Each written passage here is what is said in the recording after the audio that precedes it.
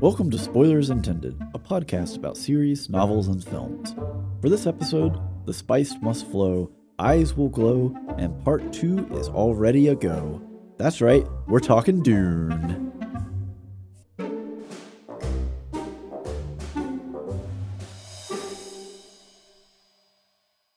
Hey everybody, welcome to the show. I'm Stephen Ford, joined as always by Andrew Knuckles. Hey, how's it going? And Joel Killingsworth. Hello. I can't remember what you did last time, so I was going to ping you for whether or not it was changed, but it doesn't matter. No, you did it a is thing. the exact same thing. It's the same thing every time. If you listen to the No Way Home, Spider-Man No Way Home episode, then you know that I have asserted that it's the same every time. And at some point, there will be a supercut of every single Joel. Hello. And it's actually Hello. just one cut from one episode repeated 20 times, so you can feel like you were there. That's the magic of editing.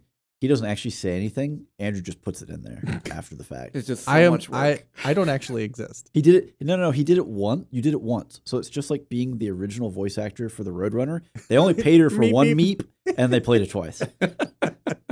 Anyways, moving forward. So we're talking about Dune today. Before we jump in there, because Dune is kind of a formative and a foundational work for a lot of media we see today. Yeah. Media, sci-fi, mostly fantasy, sci-fi, but yeah. Stuff, all sorts of stuff.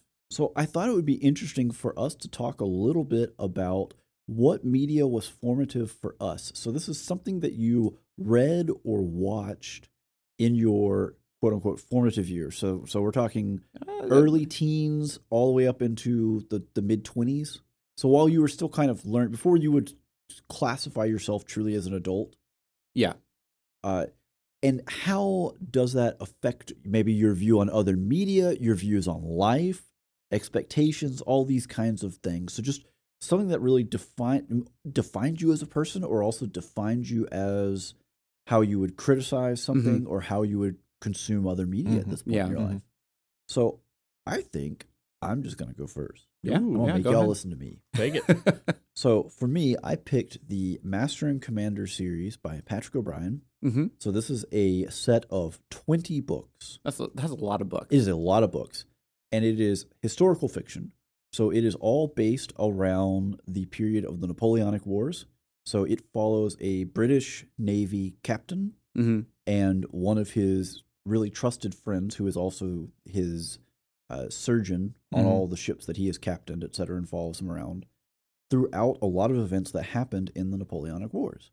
So it's really amazing because the author did all of this research for these books. So he had to go and look up where ships were, what campaigns were happening, and then he placed his characters in actual historical events. Yeah, historical fiction like that, where so much research is involved, is really fascinating. Right. So there are a lot of small individual actions that he kind of fudged or does whatever, but when they are part of a large, big action that it actually happened. And there is a whole book that is dedicated just to the charts and the layouts of the fights and where they were and where they went and how long it would take.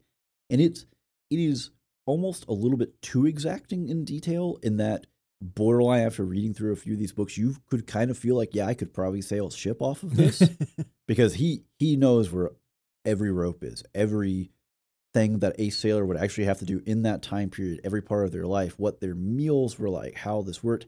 And it builds up this incredible, obviously over a long period of time, but this incredible feel of the realism of it. And it gives him this great space because he doesn't really have to necessarily, I don't want to say write a plot, but the plot is all the character interactions between themselves and what they have. So he can really, really drill down on that, because how the boat works, he doesn't have, it's not The Expanse where you have to invent how a ship flies through space. Right. It's established. This is how the boat works. So he doesn't have to worry about any of that. So it's all extremely character driven. And it gets into some really, really cool stuff that ultimately, for me, one, the interaction and how the characters treat each other was really amazing. The way they approach and how realistic their friendship was in terms of, they have disagreements, they have fights, they work through issues, all these things.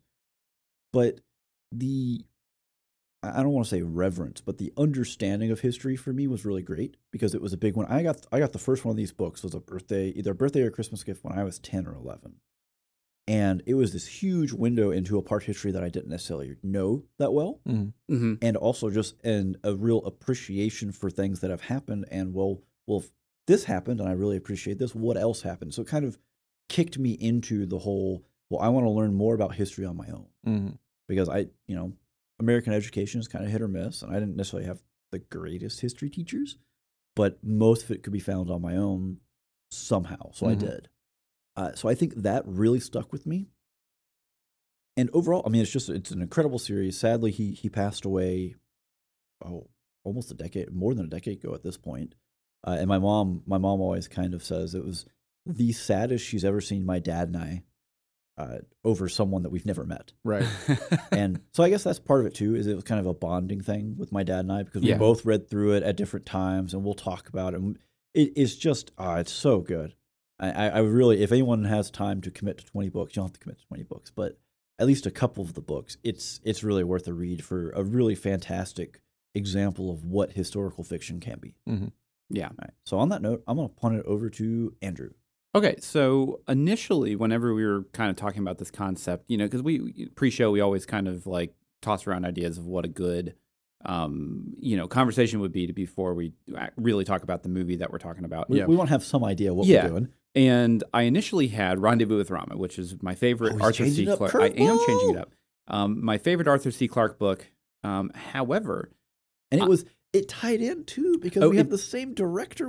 He's just announced that he's doing it. Yeah, well, he announced. Basically, they announced that he is going to eventually direct it. It is not that it is under production or anything like that, but he has the green light. Speaking of Villeneuve. Yeah. He has the green light to go ahead and direct it whenever he wants. But obviously, Dune 2 has to come before that. But I actually have a more formative piece of media. Were you listening to me and then you were like, oh, I have No, it was whenever you said kind of like how you view life. Okay. Right, and I actually, my piece is a movie based on a book. Oh, okay. Spicy. Contact from 1997. Oh, with Jodie Foster. Jodie Foster, yep. So whenever it came out, we went and actually saw it in theaters. I was 11 at the time. And there was something about the film, just the core concept of the film of, if we're the only ones here, then it's an awful waste of space. And okay, I love that phrase. Well, if we're the only ones here, what a waste of space. Yeah. and there's something about just the whole concept of the film, and it's written by Carl Sagan. And just like Jodie Foster does a fantastic performance of being Dr. Arroway, excuse me. And there's the whole film is just so interesting from the perspective of it's not what you would think like First Contact would be, because you have like Close Encounters of the Third Kind and all these other alien films from the 70s and 80s and even the 90s and that kind of stuff, like in Independence Day and that kind of stuff, where they have malicious intent or they, like they're trying to invade us. And this was contact of what more than likely what it would actually be like, to where we receive some kind of message via radio waves, because that's pretty much the only real way that we would actually receive information, just because the law of physics of light travel and all that kind of stuff just dictates how that would be. The distances are just so incredibly vast. It's like it is space. Like a lot of people don't really understand how big space is. It's such an unfathomable number of nothingness that just exist outside of our atmosphere, that it's such a hard concept to grasp. And I feel that Contact kind of like set that in pretty early for me, in the sense of whenever I pretty much since then I've just been all about space. I've always I love going star photography, stargazing, trying to do meteor showers. Well, when y'all went out and even saw the large array out in New Mexico. Yeah, New Mexico. So, which is where the most iconic scene of the film is filmed. Yeah, and it was just fantastic, just kind of going out there, because like you're driving through New Mexico and there's just this 12-mile just basin where you can see the other side of it, and then you just see all these like satellite dishes just kind of just laid out there, and then the actual facility is really cool because you can go tour kind of around the area, and they all move them via basically these railroad tracks up to condensed down to 3 miles all the way up to like 13 miles in every direction. And it's at the time I'm still not entirely sure, but it may be the largest radio telescope in the world still, but I may be wrong. There may be one down in Chile that is larger now, just since then. But either way, it's a huge man-made object. Or objects, and you can actually see it from space, which is really cool too. And there's something about the film that whenever I watched it, it kind of set in the idea of a very realistic sci-fi. Of that's kind of what I try and seek out whenever I'm looking at like new shows, that kind of stuff. So like Rendezvous with Rama or Arthur C. Clarke is pretty much like right up that alley. 2001: Space Odyssey. I loved just kind of the general interaction of how an astronomer would just look at contact in a very scientific way instead of these bombastic characters that are like in Independence Day where these aliens are trying to come welcome to Earth. That kind of stuff. And it's like that's not really how you would accept that. Like it's so much more of a like I just couldn't see that being a thing. And there's just something about that movie, and unfortunately a lot of people at the time did not really think it adapted Carl Sagan's book very well. Which is classic Hollywood. That's just how it works. But I'll probably rewatch that movie maybe 2 or 3 times a year. Just because you get in the itch, and you're like, oh man, I gotta try it, watch it again, and then and I know every single beat of that film, and it's just great. So, yeah, Joel.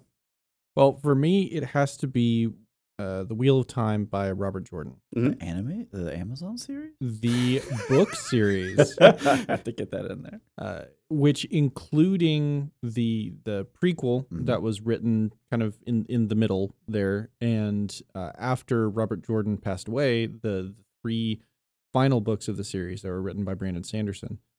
The whole series is 15 books long. So similar to Master and Commander, if you want to get into this, it's got to commit. And I will tell you, the Wheel of Time books are a lot. Master and Commander books top out in the 300 and 400 pages. That is not where Wheel of Time tops out. Yeah, and for me, like you talked about this kind of being a bonding medium with you and your dad. For me, it was me and my older brother who was reading through these and gave them to me and said, "You'd really like these." It was a really fantastic stepping stone in my journey of coming to love literature, and because growing up as a kid, read all of the classic little children's fairy tale stuff, stopped off at Chronicles of Narnia, and all of that kind of thing, and this was really the first adult grand fantasy series that I had read. And had you hit Tolkien yet at that point? I had hit Tolkien, okay. But Tolkien was He's already antiquated in style. He's a linguist. Well, linguist, but yeah, right. So Tolkien is antiquated in style, and while he's unrivaled to this day as a world builder, his method of writing is more like he's writing a history than writing a novel, right. And that's how I meant historian. But the depth of description and the way that Jordan used different characters' points of view to give you as the reader the whole picture, while very clearly leaving different characters in the dark about different aspects of the story, was really instructive to me in understanding how stories are put together. And I started it early in high school and finished it when Brandon Sanderson released the final book after I had finished college. And so that was a very consistent journey through really my entire formative period. Yeah, I can support all that as a longtime reader and rereader of Wheel of Time.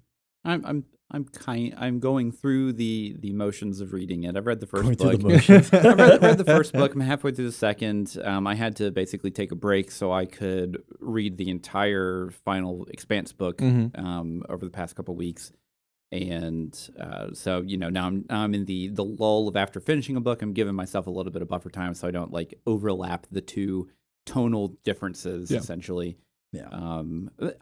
I haven't hated what I've listened to so far, but I definitely can say that I have not fallen in love with any of the characters. Yeah. So, but I do plan on reading the whole series at some point. Mm-hmm. Yeah. So, I mean, we're not dinging you for not. No, but, I know. I'm late to the party. I understand. It's just there's so many conversations that have taken place between Joel and I where it's like, Andrew, you don't mind it. Ignore this. Earmuffs. Earmuffs. All right. Well, moving on. Now that we've talked a little bit about, the media that has formed us, time to talk about some media that has formed and informed a whole heck of a lot of stuff that has come after it. Yeah. And we are not talking about Sting and a metal Speedo. Well, we may talk a little bit we'll about talk it. about it a little bit. But what we are talking about is the new installment of Dune, Part 1, by Denis Villeneuve. Yep. Mm-hmm. And you know what? I think it's time to kick it over to Joel. And what's our score? What's our Well, no, synopsis first, I and thought then we did score first. And No, then we synopsis. Oh, okay, fine. synopsis first. We'll synopsis. Synopsis first, yeah, because I've got to He's got to get into the right headspace. I've got to scrunch my forehead with my fingers and rub them everywhere and just be like, I don't know what I'm about to Joel, say, this is but a visual medium. that's why I'm describing it with words. Okay. But you learned that from Jordan. We have describing things with words. Never before had I seen someone describe things with words. It was very formative. But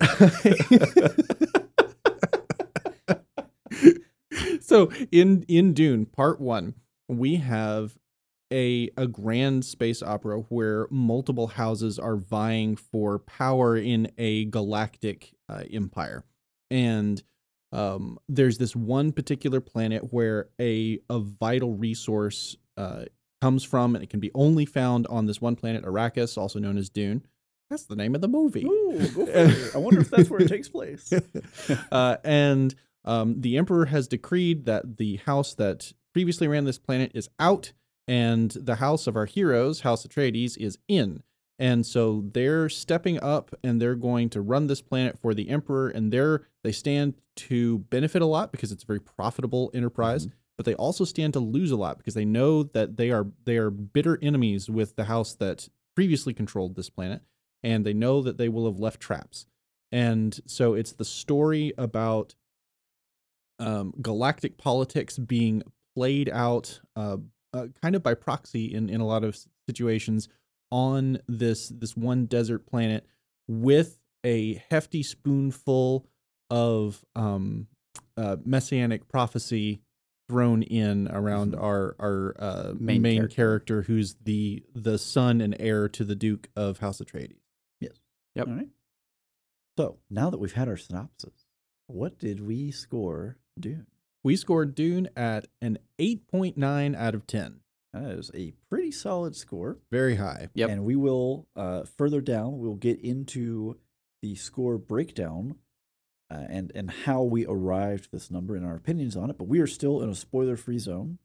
So let's throw out maybe some spoiler-free impressions of the movie overall. And I'm going to toss this over to Andrew first. Okay, so I've read the Dune novel 3 times now, and I've seen the 1984 David Lynch film twice, and I would say that I am a well-versed fan of the franchise, or the novel or source material, and going into this film, there's so many expectations going into this kind of adaptation because it has always been known as an unadaptable source, just because the other 1984 David Lynch film just didn't didn't do well just because he tried to slam so much stuff into and there was even an attempt at an adaptation before that in the 70s. It just couldn't do it. That where the budget just went massively over, and they took the losses and ran. Kind of thing. And so, going into this, you've seen all the trailers and you're like, oh, that looks pretty good. It looks like he did a really good job. Now, Denis has done Arrival and Blade Runner 2049, which both I absolutely love. They're great sci-fi films. And going into this, I have a decent expectation of kind of what I was in for. And I was blown away by how fantastic this film was in feel, in plot, in acting, in music, like just everything. It was just like it just like washed over me like a tidal wave watching this film, because we watched it on IMAX, and it was just fantastic. The score by Hans Zimmer was like almost perfect. Yeah.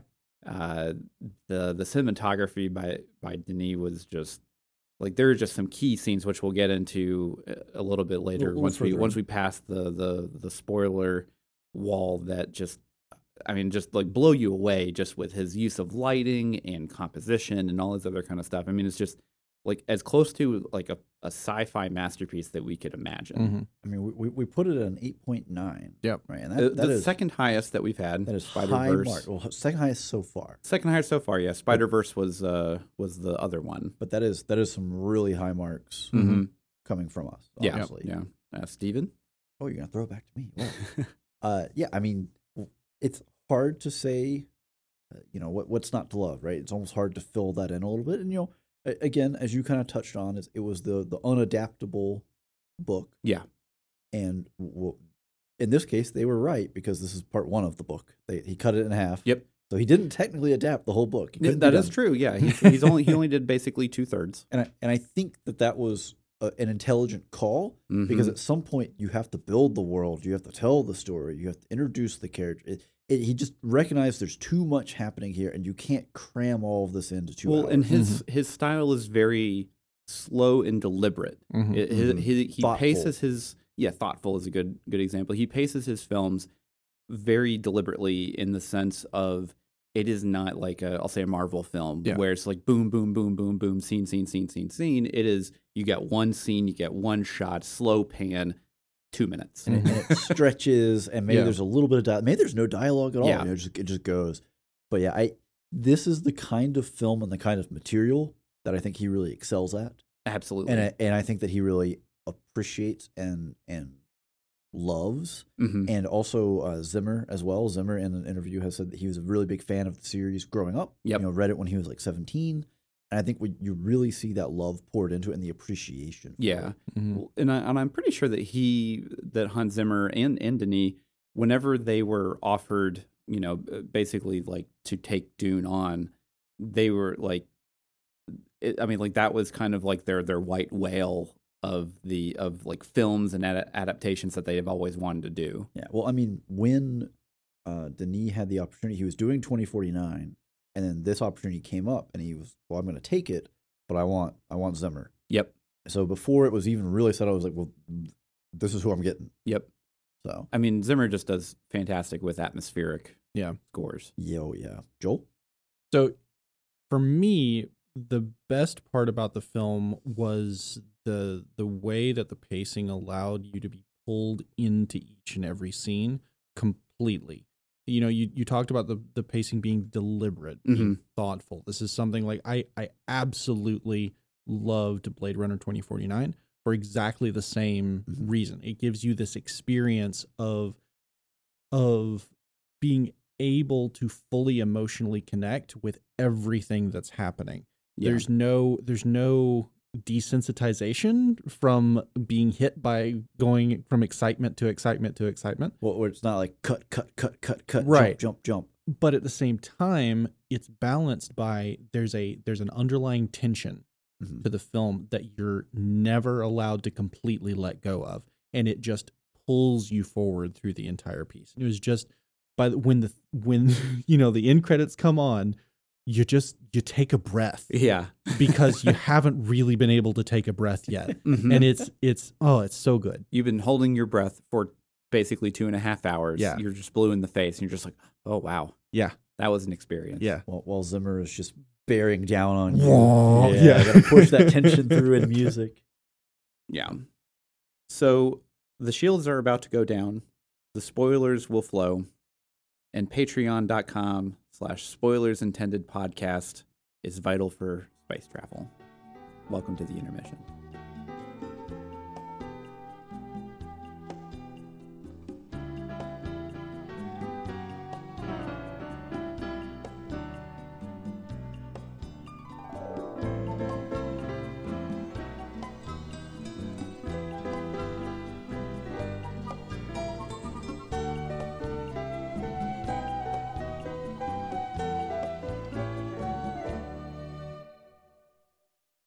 Alrighty, and we are back. We are past the spoiler wall. As Andrew said, the shields are down, and it is time to get into the nitty-gritty. We scored this an 8.9. Yep. The spice must flow. And how are we going to break that down? So for our scoring metric, our rubric, we have 4 categories that we are concerned with. So that is spectacle, performance, score, and plot. And we'll give a little bit of blurb for each of those as we hit them. But to start it off, I'm going to throw this over to Joel to kick off spectacle. All right, so we're talking about spectacle. This is the presentation of the film, the cinematography, the effect that it has on the viewer, the ride. Yeah, the emotional oomph. Yep. And I gave this a perfect 10. You have no self-control. I just can't. There's going to be a lot of lack of self-control. It was absolutely amazing. I mean, I meant what I said before the spoiler wall. I said what I meant. The credits hit, and you take a breath for the first time in 2.5 hours. Yeah. It was that amazing of a ride. So since the movie came out back in October, I think after we went and saw the movie in IMAX, we then watched it at home on HBO probably 2 more times. Mm-hmm. And we have a pretty nice sound system here and everything like that. And obviously you're not going to get the IMAX experience by watching it at home. Mm-hmm. But it didn't matter. Yeah. Like just every single scene is just so masterfully created that it's just his composition skills are just fantastic. And you can definitely tell that he built a lot of he built from his experience doing Arrival, which is a relatively slow sci-fi film, really slow burn. Mm-hmm. And then he also learned from the atmospheric kind of cinematography style of Blade Runner 2049. Mm-hmm. And then he just kind of merged the best of both worlds and kind of put it into this film. So Joel, you gave it a 10. Yeah. So what give me a big factor in that 10. A big ornithopters. Okay, so like these dragonfly-based helicopters, essentially, that they use for air transportation on Arrakis, are just incredible. The CG that they used on these, I don't know whether they use practical models at any point, like some blending of the two or something. But they feel real. There is, even though they're using the 4 wings on each side kind of structure, it looks so plausible and also so cool. well, also very alien. Yeah. It kind of looks like an attack helicopter in general shape, but it functions completely differently. And it has this element of being jet propelled, but also having it's like familiar but alien. Right. And so I know these things don't exist, but it is still now on my bucket list to fly in one anyway. So you need Disney to get the rights to make like a ride. Yeah, there we go. The Millennium Falcon. I mean, you ride. never know. You may have some random billionaire that's like, I want to make one of those. Elon Musk, you hearing this? Yeah. I was gonna say Elon Musk. I mean, come on, man. Where's the ornithopters at? And anything else? Or you don't want to take everything? You want to leave us some scraps? Well, I mean, so there wasn't really a point where the CGI ever disappointed, right? Like there was not seams to be picked apart. Yeah. The the depiction of laser weaponry, the las the guns, las guns, they were horrifying because it's just this one thin line of bright blue light that is completely unstoppable and cuts everything in half that it passes through. And right? I think it's also worth pointing out too. It's not a pure straight line. I mean, it is a straight line, but it's not just a pure. In a lot of right, like sci-fi, it has the air flowing through it is atmospheric, illuminating it. Yeah, or it's like it's picking up particles as it goes. Mhm. So you technically wouldn't see it except that it's vaporizing these particles because it's a desert world. There's particles everywhere as it goes through. So it's not a perfect line. It has that little bit of dispersion mixed in. That's just it looks so real and something that just doesn't actually exist. Yeah, well, and that's one of the probably the better examples of a laser-based weapon in any kind of sci-fi, like the in media that we've seen, where like if you go back to Star Wars, like those aren't actually lasers; those are gas guns, right. Because like if you watch the Mythbusters episode, they actually move slower than a bullet. Yeah, it's plasma. It's not a yeah.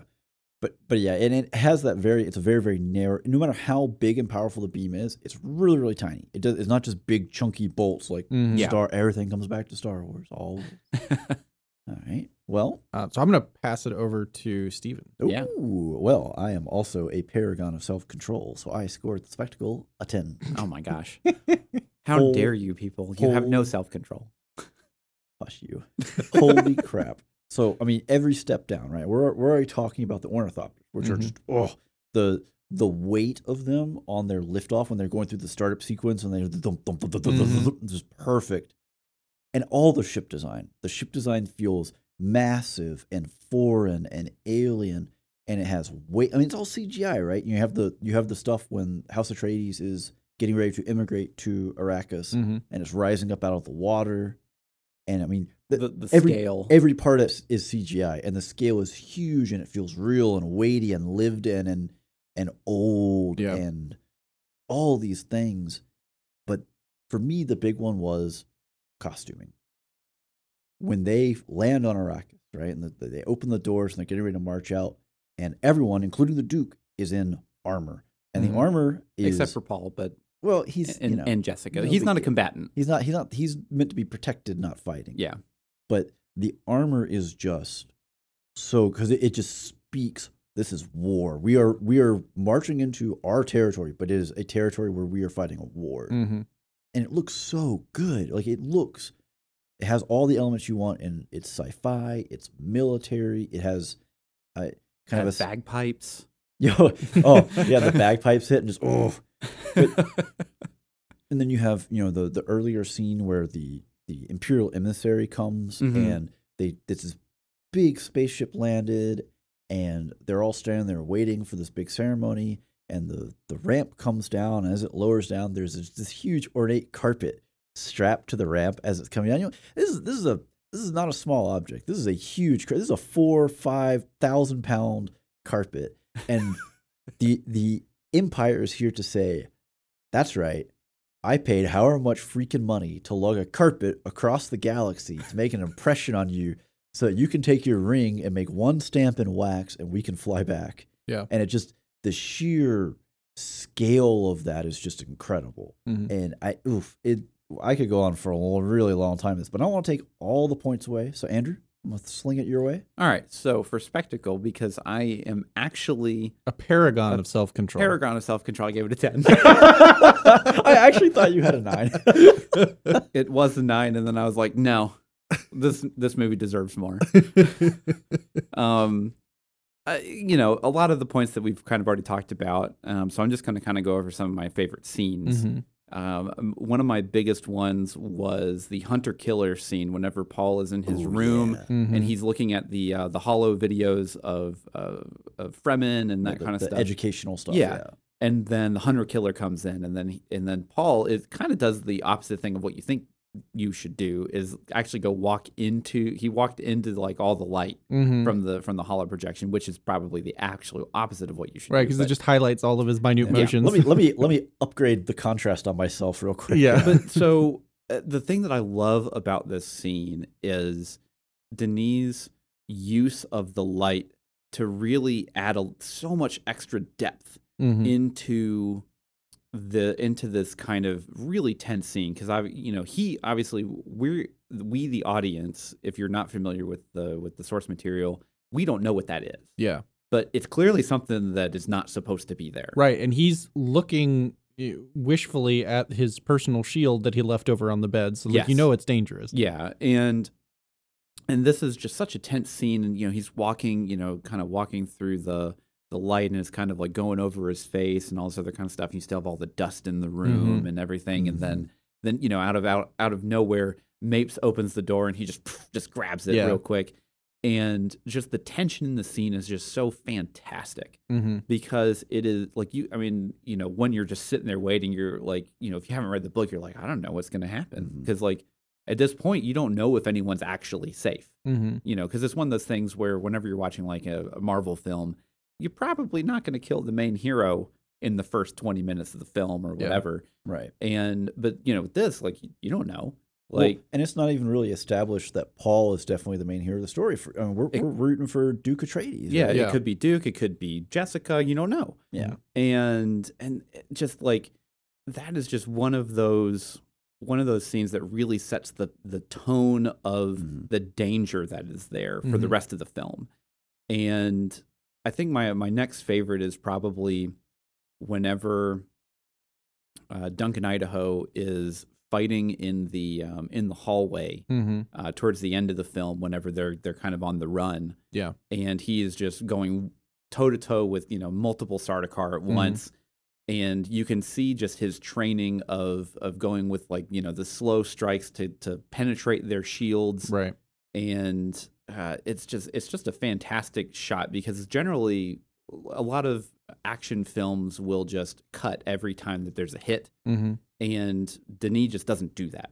He shows you everything that's happening. Yeah. Well, and especially the use of the personal shields, where when a shield has pressure placed on it or when it's penetrated, it turns red.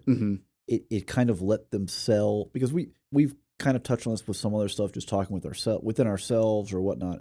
How some movies, they really lean into like the gory aspects. Yeah. Because all the combat, at the end of the day, all the combat is very, very close range. It's because of the shields. It's very violent, but you don't really see it. It's all transmitted via the shield of, okay, well, that's a death. Yeah. Because that is a knife breaking because you see it change red. And that without them having to spray blood everywhere. So it's kind of the thoughtful approach to violence, which is a weird phrase. Classy approach for it. Yeah, there we go. Maybe a classier approach. It's still, everything about it is still every bit as visceral and violent, and the motion is all there without the need to show someone's throat getting cut open, splattering blood. Yeah. Because you just know that's a death. Oh, they are dying. This is happening, etc. Yeah, and it just does such a good job with explaining just kind of how the world works without having to explain exposition, these kind of like nuances throughout the film. Well, and throughout, I can make a complaint about a lot of maybe the more modern films where it's nighttime and here's my main character and maybe there's a little fire over here and I can't see a thing. But we have had so many scenes in this that take place in the dark, especially when they are back on the Atreides home planet. Yes. Caladan. Which is a very wet, we have the juxtaposition of this world is very wet, green. It's Scotland. Yeah. They break out back, but it is either dense fog, raining, or they're next to a lake in every single scene on there to really drive home where you are. It's not Dune. It's not. It is not There's Dune. no sand here. But even in the dark fog with just a couple of little lights, every scene, the people you need to see, you can see. You know what is happening. So even when he's making use of like the lighting to heighten tension, you still know who it is. You don't have that moment where you're questioning, who is this person? Well, why am I worried in this scene? I don't know. Well, in the John Gabar scene with the Lady Mohayim it's actually a very dark scene, but you can see everything that you need to see, and it just adds so much extra tension in there because he doesn't just cut all these different stuff. He sits there and stares at the actors, and it maybe it slowly wheels in, and in dead silence, if there was no score to support this, maybe it's kind of quiet. But Hans is there for us. We'll get to that a little later. Yeah. But he's there with the boy. And I mean, speaking of the sound design, we haven't even touched on the use of the voice yet. And that was it's the multi-layered many voices speaking the same thing at once with the very commanding tone of the I want to say we're getting completely off. Wrong. The Bene Gesserit. Bene Gesserit. There we go. Thank you. With the, it's kind of, I mean, it's basically the basically same concept. Yeah. But when the Bene Gesserit use their ability to kind of feel out a person and then sort of get the right tone to command them with, and the way that they portrayed that on screen was just like the first time that you hear it, it shocks you. It's frightening. It's in your face. Auditorily speaking, and and there's a little bit of camera stuff going on when it hits. But it really, like, that sound design element really drives home and sells the power of these individuals, which can be understated in a way that makes you not really understand. Right, and in the book, maybe reading the book, you're like, well, this is really powerful, and how you could represent that on screen. I mean, it could have been the Force, right? It could have been anything, like the hand wave. Well, these are not the droids you're looking for. It could have just as easily been something like that. But the primal base layer they put down on it when it hits, because ultimately, I mean, the Bene Gesserit are all women, and Jessica is not a particularly intimidating individual.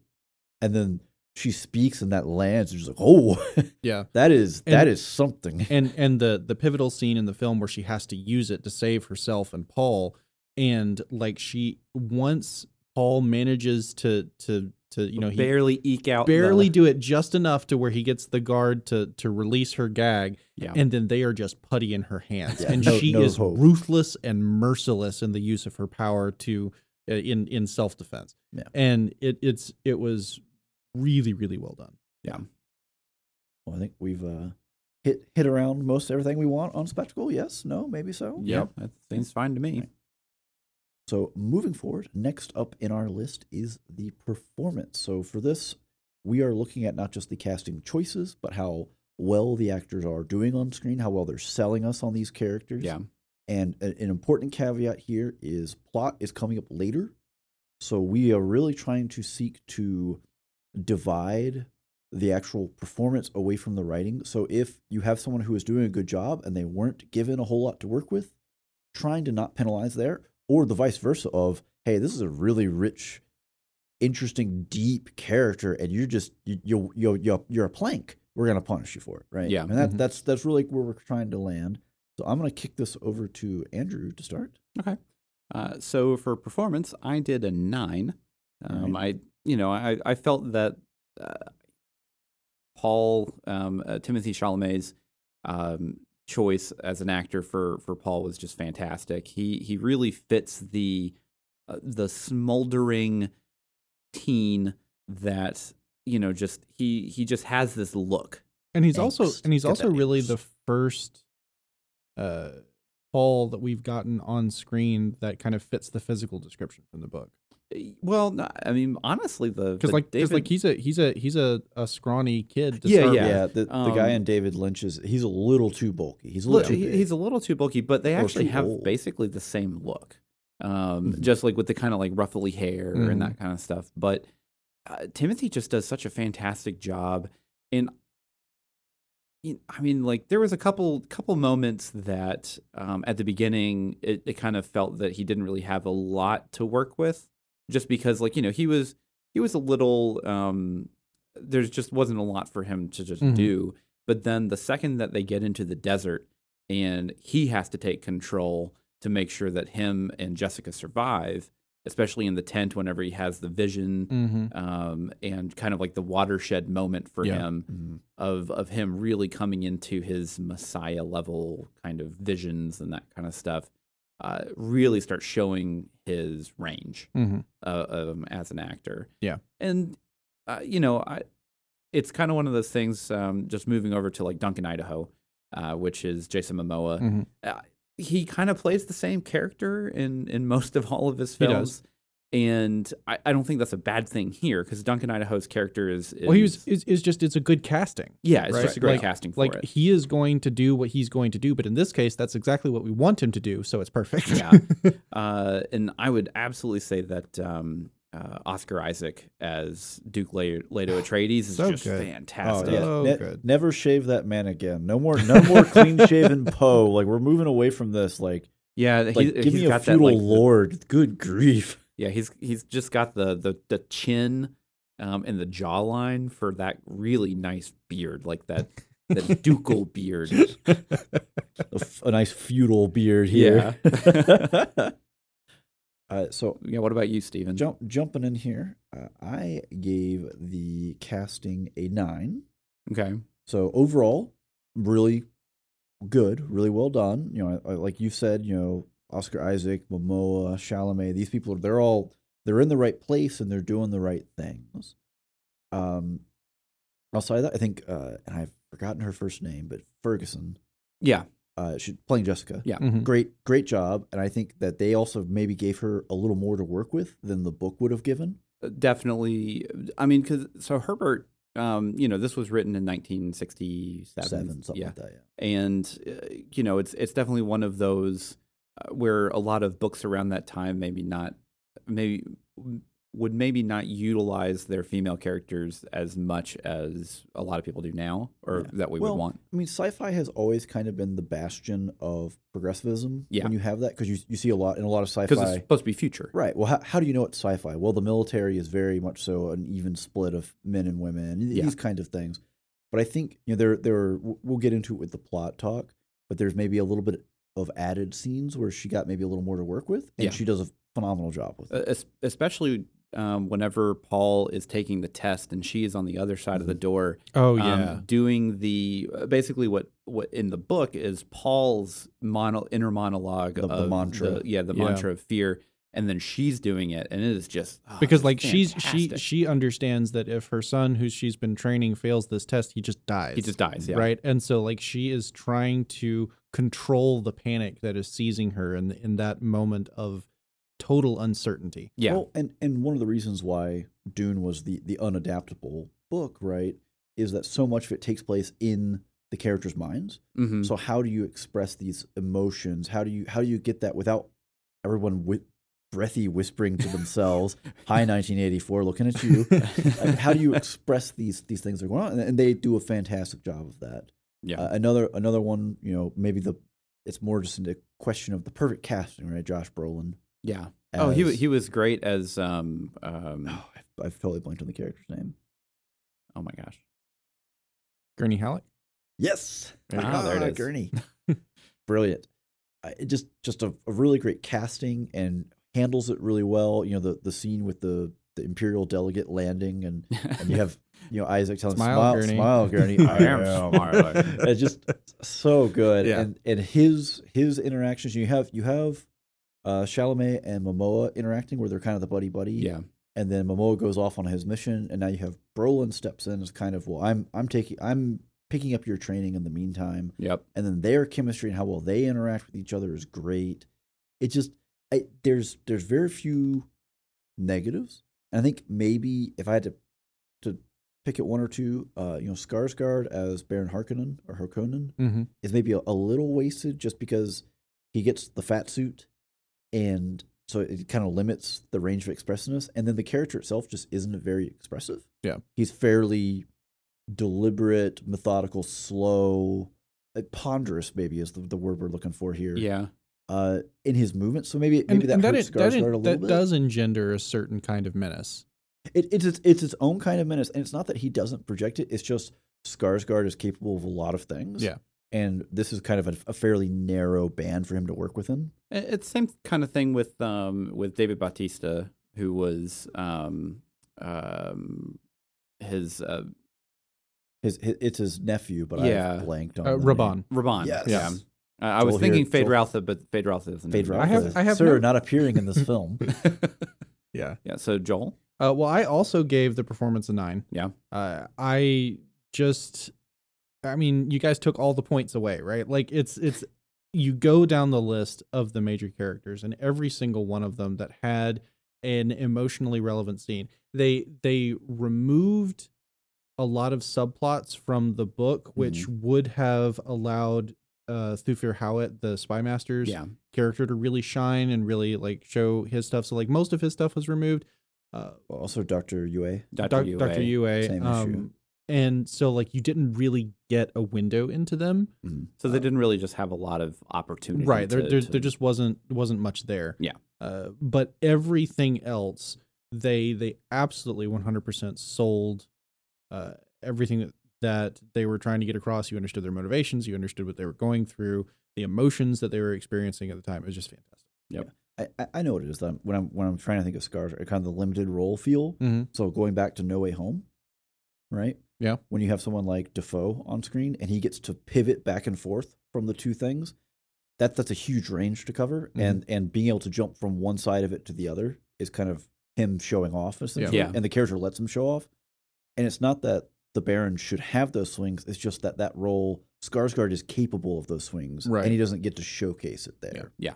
So I think maybe that's where I'm thinking. It's kind of almost like you could have had someone else and maybe even paid a little less, and it probably would have been okay just because the character is the suit and the movement more than anything. Well, and we have to assume that for part 2, we're going to get a lot more interaction with him because he's no longer the menace of just kind of like the overarching plot for the movie. He is now the owner of Arrakis again, and he is going to have spoiler right there. he's going to have a direct line because we already know that Feyd-Rautha is going to be in the next film. And has Feyd-Rautha been cast? I don't no, think we've heard. we have not seen a casting for him, but it has been confirmed that he will be in the film. I'll be intrigued to see who they pick there. Yeah. But anyway, I would only say that I would the character of Chaney, who in part 1 really only appears in Paul's visions and then a little bit at the end. The performance from Zendaya for this character was adequate, but like and you know during the dream sequences or the visions, she's just like tell us how much she's just do. looking, Stare, right? Like there's not stare off into the distance and look like you are contemplating. And then look behind you. Right. Yeah. And so, but like you get to the end where she has her first actual physical meeting with Paul, and there wasn't a lot there. It was a very short scene, but also like it didn't feel like she added a whole lot to it. So like I would hope for just a little bit more there, but it's such a tiny nitpick. Well, and there's a lot of screen time devoted to her, but it's all silent and it's all doing the same three motions basically, which is the smolder into the distance and then look over your shoulder thing. Well, and there's nothing to work with there. Yeah. Well, then you have Hans Zimmer's track just like over, But yeah, I mean, you could have just not paid her to be there and put a hood over it and just had anybody there. Yeah. And been probably okay. Before we jump forward, I know you're ready to go, but Dr. Keynes as well. Mm-hmm. Kynes. Y'all are the ones that listen to the audio book. I just make it up as I go along. All right. Yeah.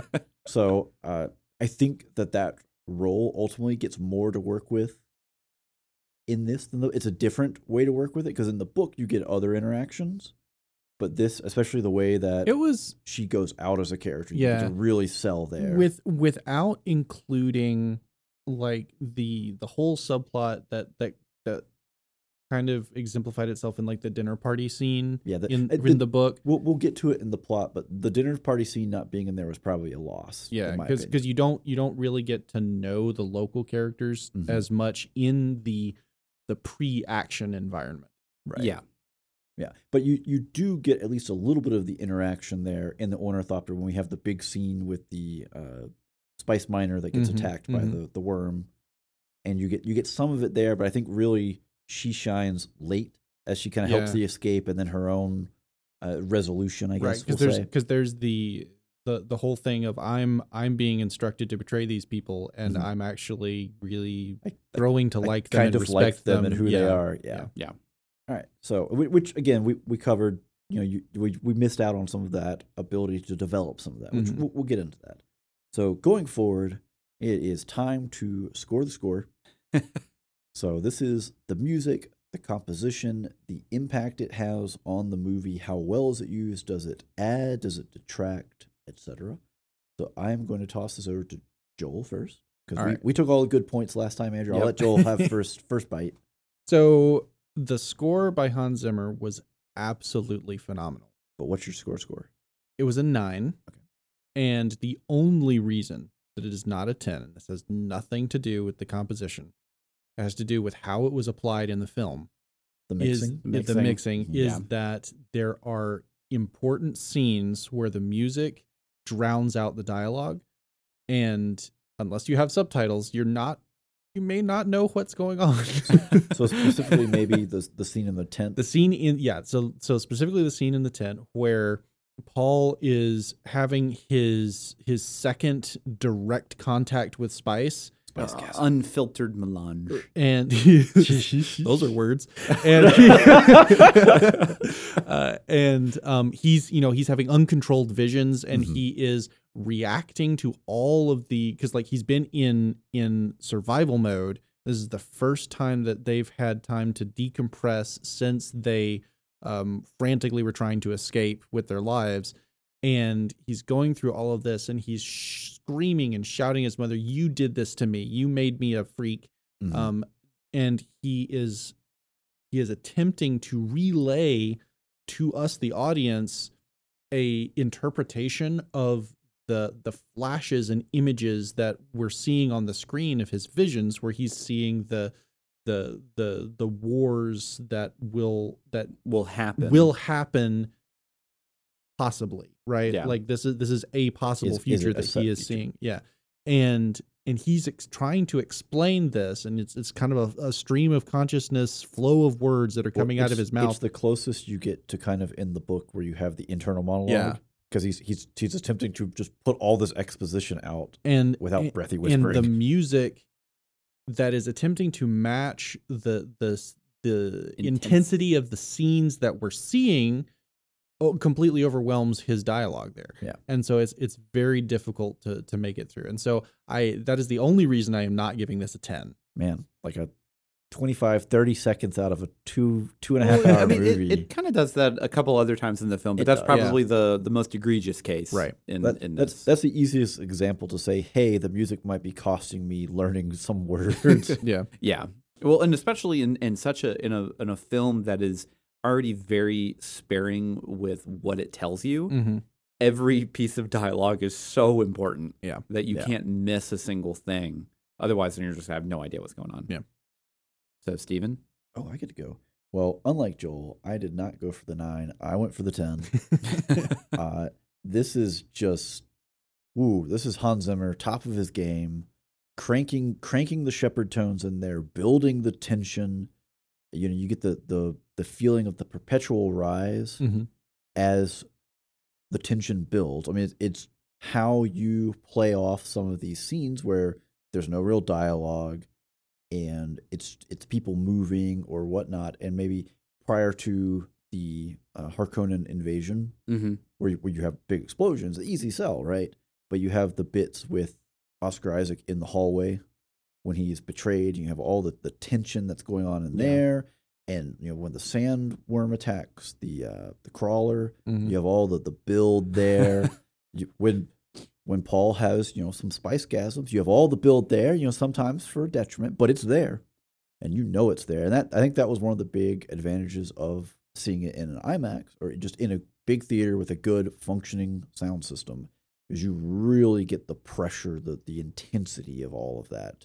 Mixed in with some other, it's not all just brr, brr, the whole time. And there's I know Andrew's going to cover it, but I'm gonna touch on it just before I send it to his way. But there's some really good, interesting, it's familiar but also very alien choral bits. Yeah. Where it's very much so established.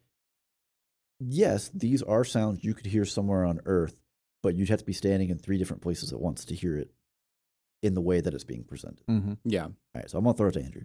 Well, so I gave score a 9, and I knocked it a point, but not for the same reason that Joel did.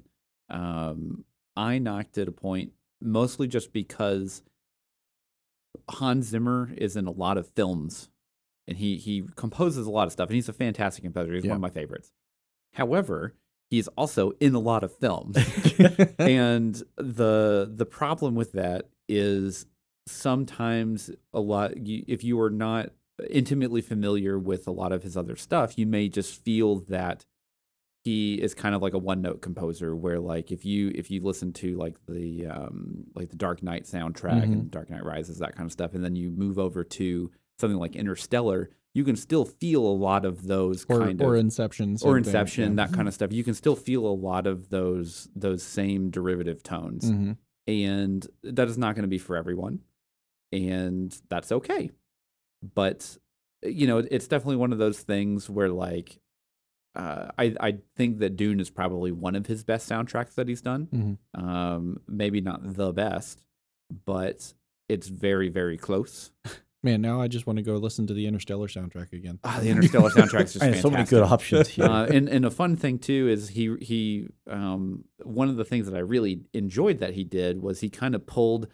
So in Interstellar, there's this scene where they're on a really small planet that has these tidal waves that kind of go across the planet, and the sound that he has there is just kind of like this ticking like clock, because basically every tick is another, I think, like day or year or something like that. Time is very accelerated at that point on Earth while they're on there. So that time is ticking, and then it's also kind of like a timer coming down to when this tidal wave comes and hits them, because they think it's mountains, but it's actually not. It's just a big tidal wave. So while these these ticks and stuff are happening, and they're kind of like looking at this tidal wave coming, Zimmer just does a fantastic job of building up this tension in this scene. And my favorite thing that he did to kind of like, I'd say, call back to that, but also utilize that, is the scene when the sandworm comes to the crawler and basically eats it.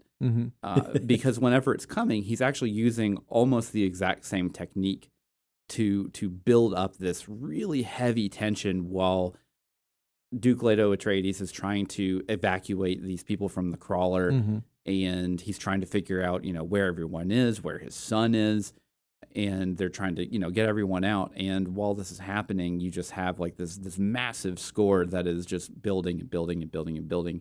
And then when they finally have the worm show up, and then Paul and Gurney Halleck are running back to the Thopter, and then they all just kind of like, basically it vibrates the sand, and they both just kind of fall down. And they're just like, oh, this is really bad. Yeah. Like, we have no chance here. Like, you have this massive score that is finally giving you the payoff that you were expecting for the past 4 minutes. Yeah. And it is a really long 4 minutes of this happening. And it's just fantastic.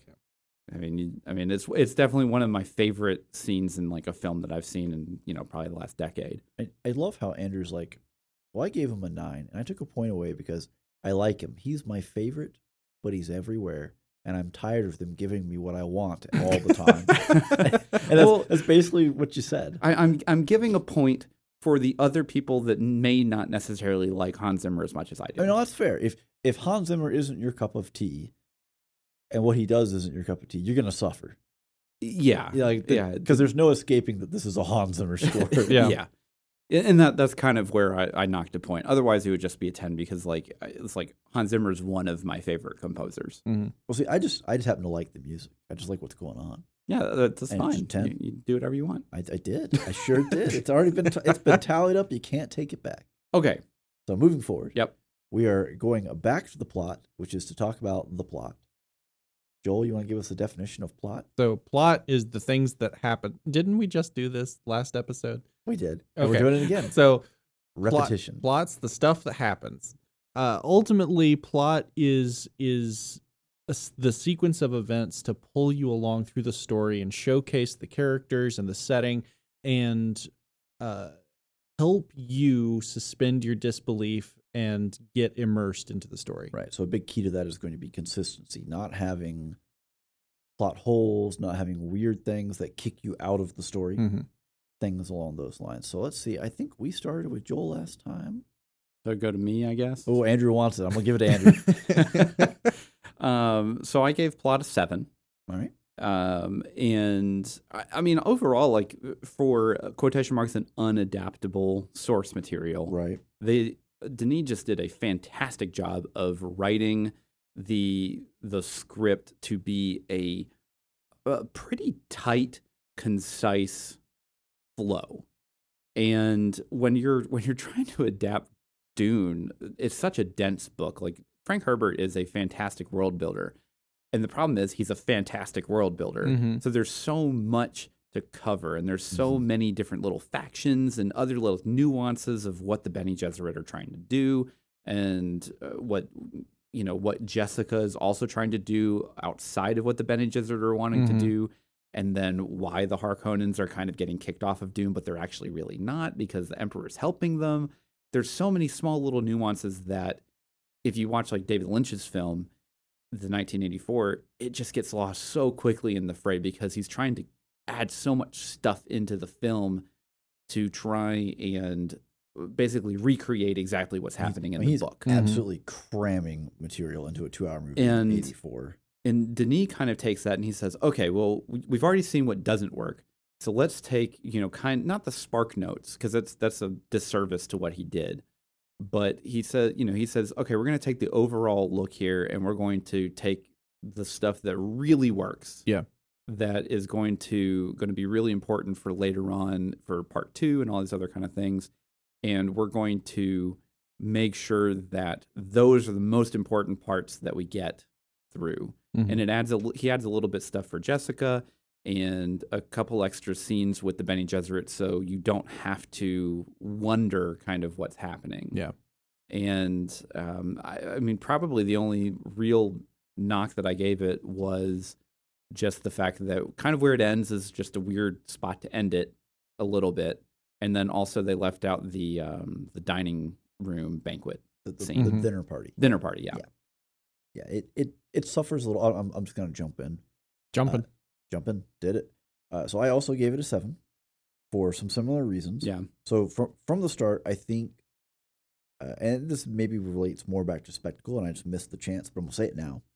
Even before you get the title, right, you get the blurb across the screen of dreams are messages from the deep. And like right from that moment, okay, they've got a feel for how this movie should run and what it's going to feel like and be. And throughout the plot, you get most of that.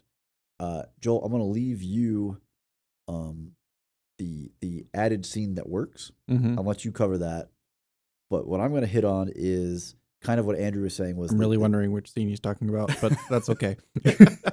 I mean, if I have to tell you what it is, I'll if you can't get it, I'll tell you. Okay. But kind of what Andrew was saying is the ending's a little odd in its placement. And I think they kind of miss an opportunity. You have kind of the false ending syndrome going on, where you have a big climactic battle. It has a little bit of a Return the King syndrome. Yeah, it just. Oh well, this is the end. Okay, well they're here now. Well they're here now. And especially if you read the book before and this isn't actually the end of the book. So he has to make some kind of artificial break somewhere. Yeah. The feeling for that last maybe 25 or 30 minutes of the movie is just, oh my gosh, get them somewhere where you can end it. And I think they missed a little there because you end it post the duel with the Fremen. And I think that would have actually been a really great opening scene. Right, for part 2, because you got to get that hook, you got to get that first action, you got to get things happening, moving along. And if they had cut it earlier, say, let's get them into the tent post-battle, get the visions, get this done, and get them a little bit, maybe a little settled, and they get out of the tent that next morning. Life has to move on. They both look into the distance, and boom, scene. Or after they escape, Kynes dies. They escape in the other Thopter, and then they go through the storm. They land in the storm. They're like, all right, we're in the desert now. Yeah, or even send them into the storm, and you don't even know if they live. Give me a cliffhanger. Sure. Man, people will be so mad. Brutal. But you know what? I think if they had done something like that and kind of snatched back the last 20, 25 minutes of the movie or so, you would have had an opportunity to really get into some of the intrigue that happens prior to, because it's, like we've said, it's a slow, deliberate, thoughtful movie, so maybe it's not for everyone, but you would have kind of the intrigue that happens in the book that really involves Thufir. Yeah. and Thufir, Hawat. Yeah. And then also maybe flesh out Dr. Yue a little more so that his betrayal makes more sense. Because the whole idea is he has the unbreakable. It's kind of like the conditioning, the Hippocratic oath taken to an extreme degree. Right. Yeah. Where he's this imperially trained doctor that he is qualified to see to and hold the life of the emperor in his hands. So he is completely beyond, his trustworthiness is completely beyond question, beyond reproach, which is why him being the point of betrayal is such a huge deal. Yeah. So they kind of missed the ability to really drive that in by just kind of jumping forward and not having. I think the dinner party not being there, you miss again some nuance with the characters. Well, and you miss the ability to really establish that these are, as near as we can tell, compared to what they've lived under, the good guys. Yeah. And then the flip side to that is you don't have Phaedratha. You don't get as much interaction with the Harkonnens, interaction with each other. So you don't really get that side. You know, we talk about all the building of tension with the music, right? But when the audience knows something that the protagonist doesn't know, that's its own form of tension. Because we can see the cliff coming and they can't, and you have to be concerned for it.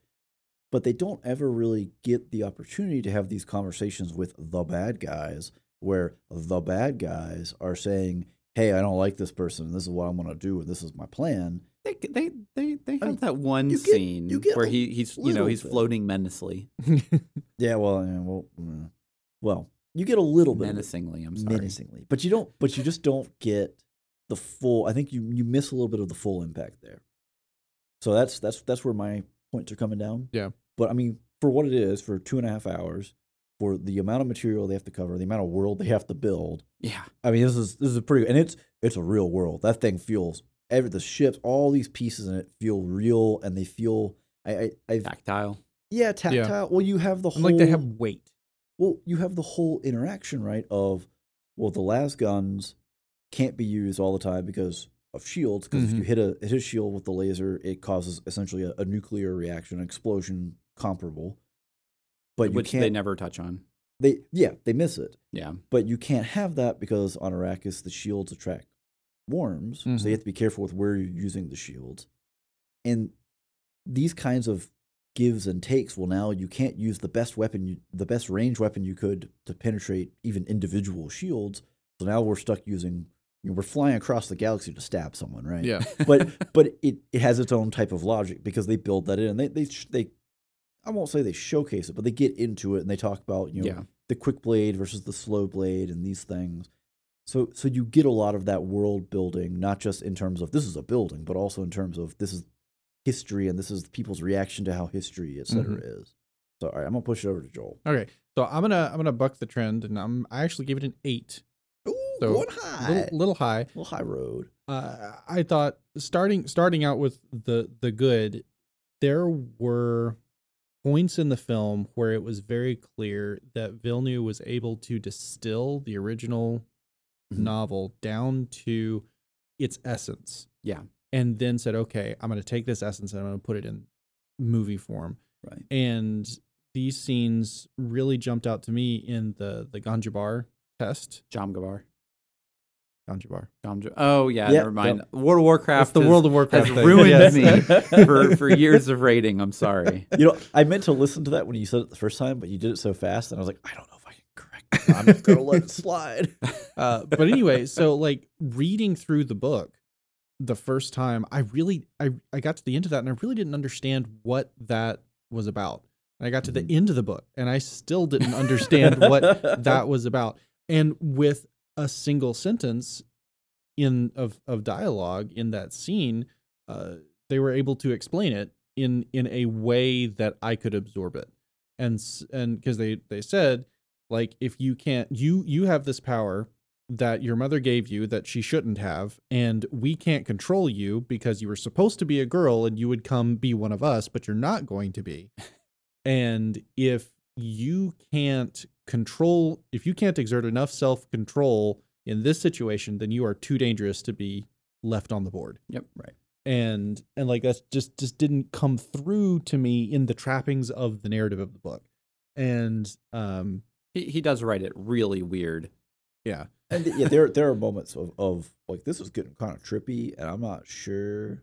And shortly Where we're after going. that, where Jessica is explaining to Paul the whole conspiracy surrounding bringing about the Kwisatz Haderach, The breeding program. yeah, and like it was all in the book. It was all steeped in mysticism and all of this stuff. Whereas in the film, they were able to peel back the layers and say, look, this is a eugenics design project that has been going on for millennia, and like this is we have these prophecies about this person, not because we've seen the future and we know that he will be there.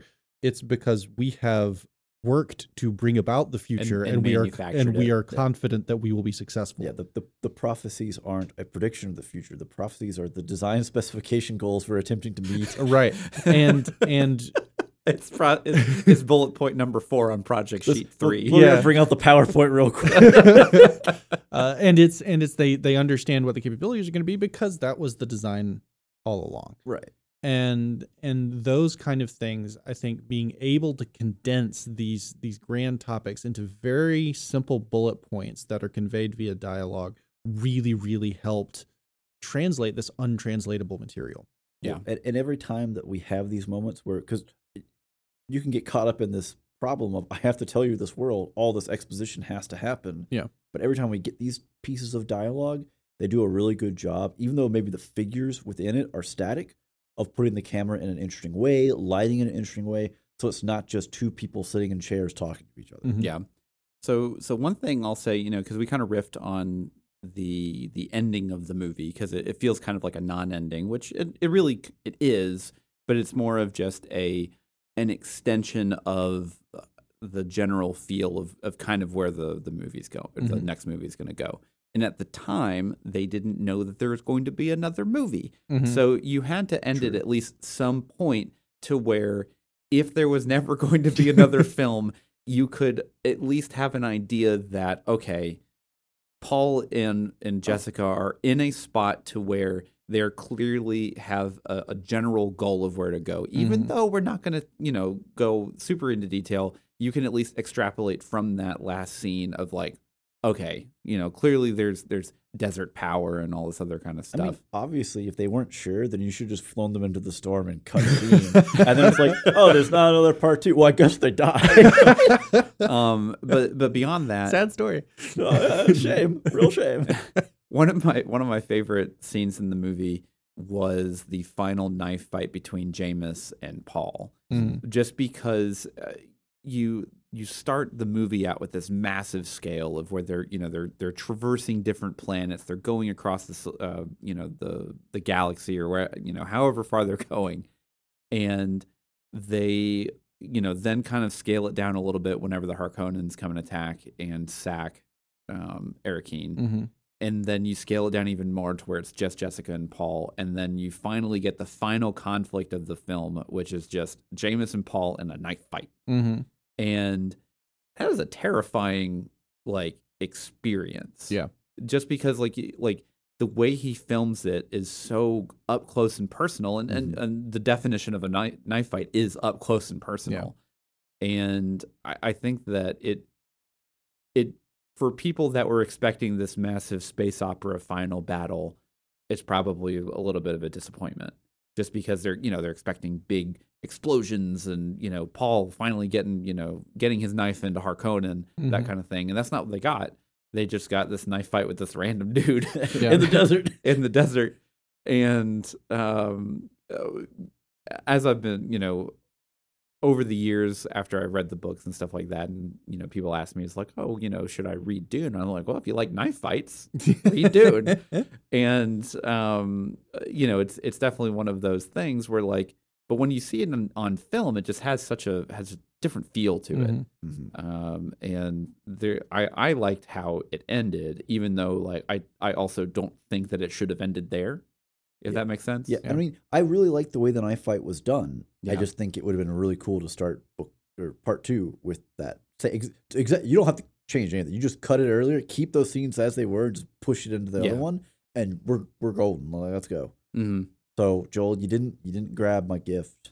I put it out there. You didn't take it. I didn't take it. I No. did. I do have a ding because that we haven't really touched on yet. Go for a ding, and then I'll give a positive after that. I felt like the whole conflict between the Harkonnens and the Atreides really suffered in this telling of the story by the Harkonnens being kind of reduced to a generic, just kind of gross evil, right? Right. Yeah. Where you have he sits in slime. He's a bad guy. Right, exactly, right. Unknown object, whereas in the book, Baron Harkonnen is a scheming mob boss, right? Who is orchestrating everything so that his enemies die, but his hands remain clean. Right. And there's no point where the Imperial Truthsayer can sit him down and say, "Did you do this?" and he has to lie. And it's always going to be true. That actually just this is just one more ding that I forgot to add earlier. We're getting dingy now. Whenever in the book, whenever Yue dies, it's Piter that kills him. Yeah. And not Harkonnen, because he can't get his hands dirty. Because he does, if he has to go in front of an Emperor's he's got to be able to testify under oath. Yeah, and then did you kill him? I sure didn't. Yeah, and then in the book or in the movie, he just they kind of just completely go over that and they just have him kill him, which leads to yet another plot hole, which is the whole Yue giving Leto the tooth, right? Yeah, because in the book he's like, I'm giving this to you so that you can get your revenge. I need you to kill a man for me, even though I'm betraying you. Like this is we're all in a really bad situation, and I'm giving you one final out, right? Yep. But he says right then and there in the book, I am a turncoat. They know I'm a turncoat. They will not let me close to him. Right. There is no way that I can exact this revenge on my own. Yeah. So I'm using you to do it. But in the film, like, he was right there. Like, he could have done it. Yeah, and he didn't even have a shield by well. then. Yeah. He didn't have his shield on by then. Anyways. All right, so positive. I got the positive. Joel didn't take it. I'm taking it. I didn't take it. So it came up earlier. You reminded me of it. You're talking about how they represented the voice. So we have an added scene that's not in the book, which is Jessica and Paul at breakfast. Right? Really banal. Just normal. Banal. It's banal. I don't know. Whatever. No. Banal. We're going to have some bagel conversation. Yeah, we're gonna drop us some cream cheese on a bagel. We're going to be breaking Batman's back all over the place. Oh, boy. Anyways. And in that, spoilers. because we haven't really gotten much on, well, how is he trained, right? Yeah. Or what does this training entail? What is going on, etc. Well, we get the training there in a lot of ways that we never get in the book. And it's a pretty short, simple scene where she is coaching him on the voice. How do you use it? How are you practice? Show it to me. Show me what you've got. And he gives his effort, and then she drops her bomb on him, basically, of what a fully trained Bene Gesserit can do. And it's such an impact because it's a fairly short scene, and you stuff a lot into it. Well, you also get insight into their relationship as well, where in the book, I mean, like, the book is very their relationship is very important, just of how they interact and kind of like how they look at each other, and that scene, him just adding it in there at the beginning, really gives you a good sense of how they're supposed to interact for the rest of the film, at least, because it changes as the book goes on and as the next movies will go on too. But it also shows, that scene just kind of shows Paul being a teenager, where he's like, "Come on, it's like it's 7 a.m. You woke me up to it's Saturday. Why am I already up?" Yeah. All right. Well, I think on that note, we've hit about everything we want to hit.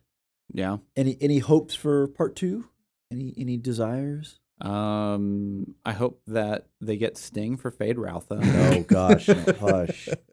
I mean, we can go over. I mean, we kind of went over some of our favorite parts, but we can at least give our faithfulness. Score. Oh, I'm trying to skip away from faithfulness. Yeah. Okay.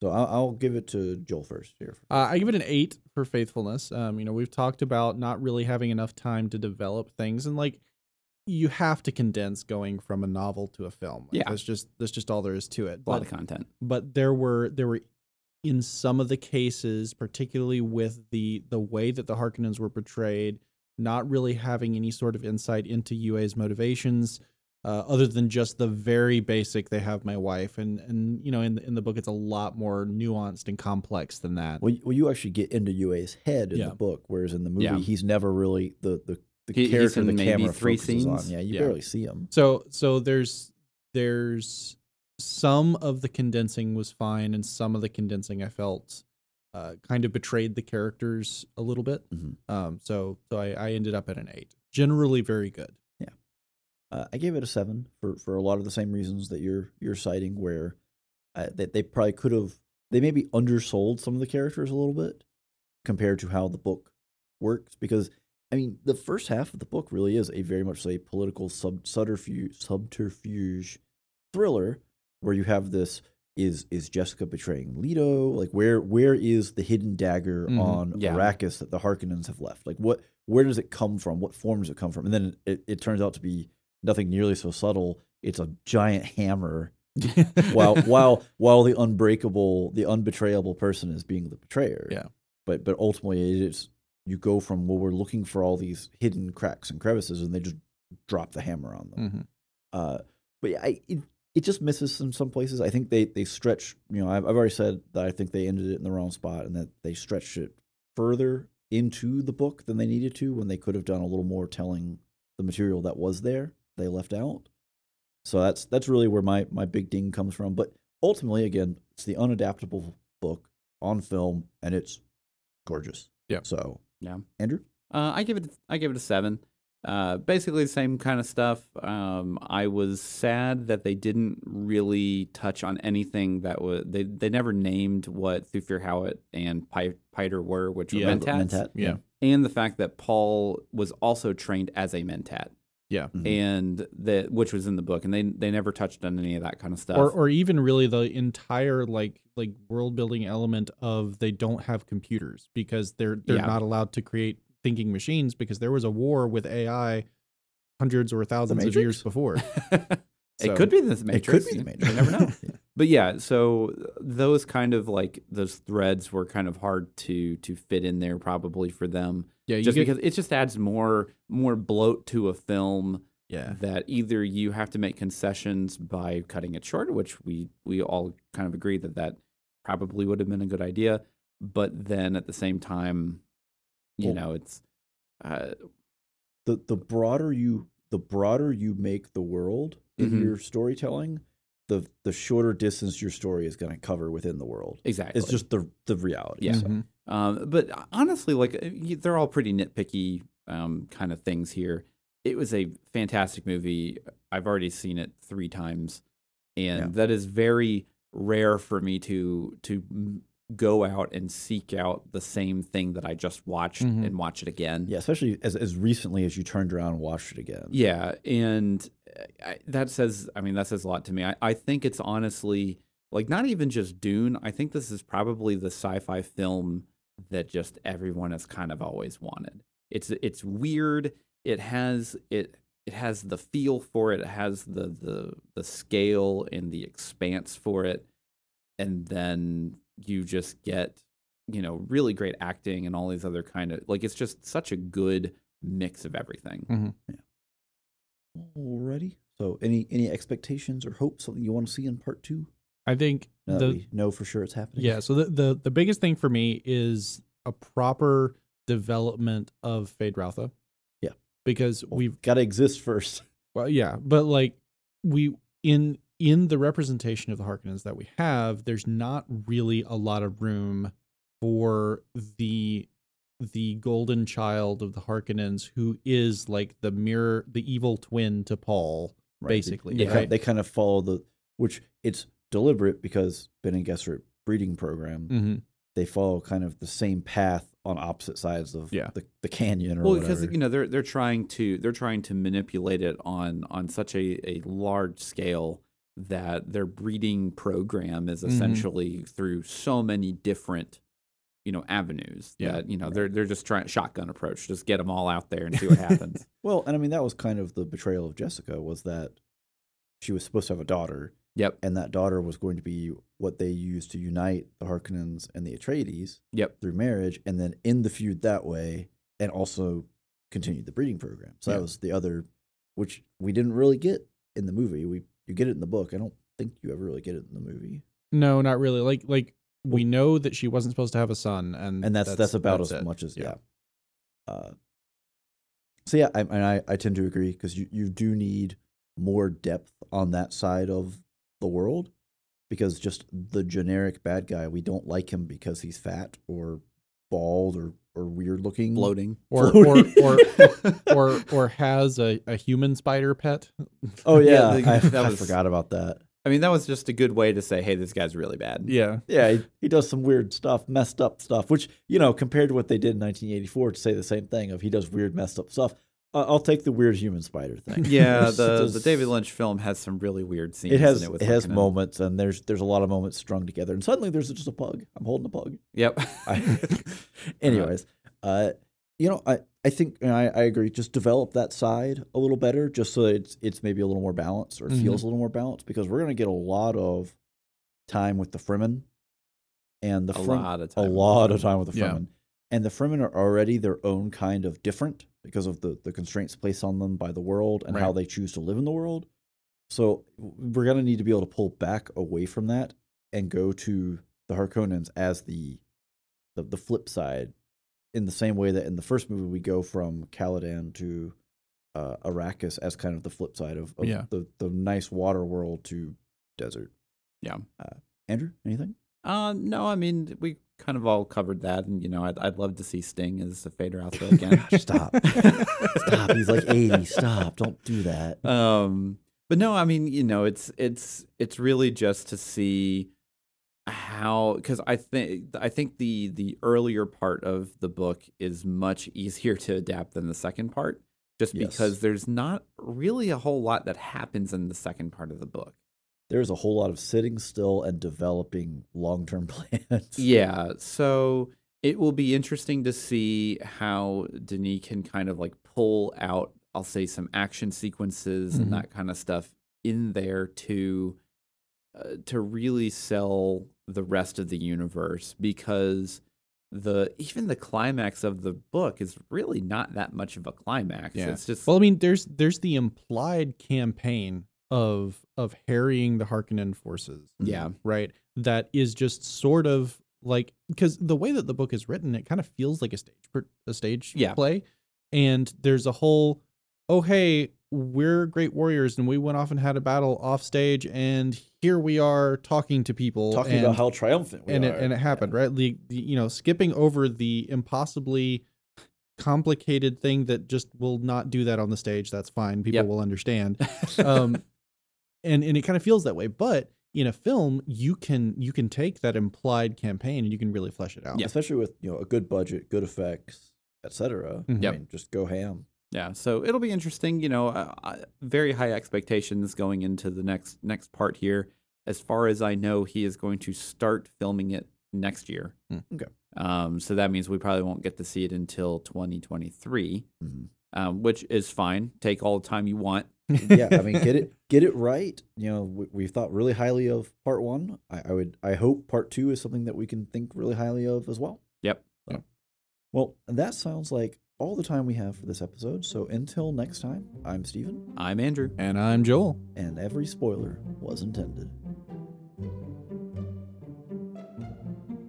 Thank you for tuning in. If you like what you heard, you can support the show for as low as $1 at patreon.com/spoilersintendedpodcast. We also have a Discord server and would love to have more people joining in the conversation. Links are in the description below. Thank you.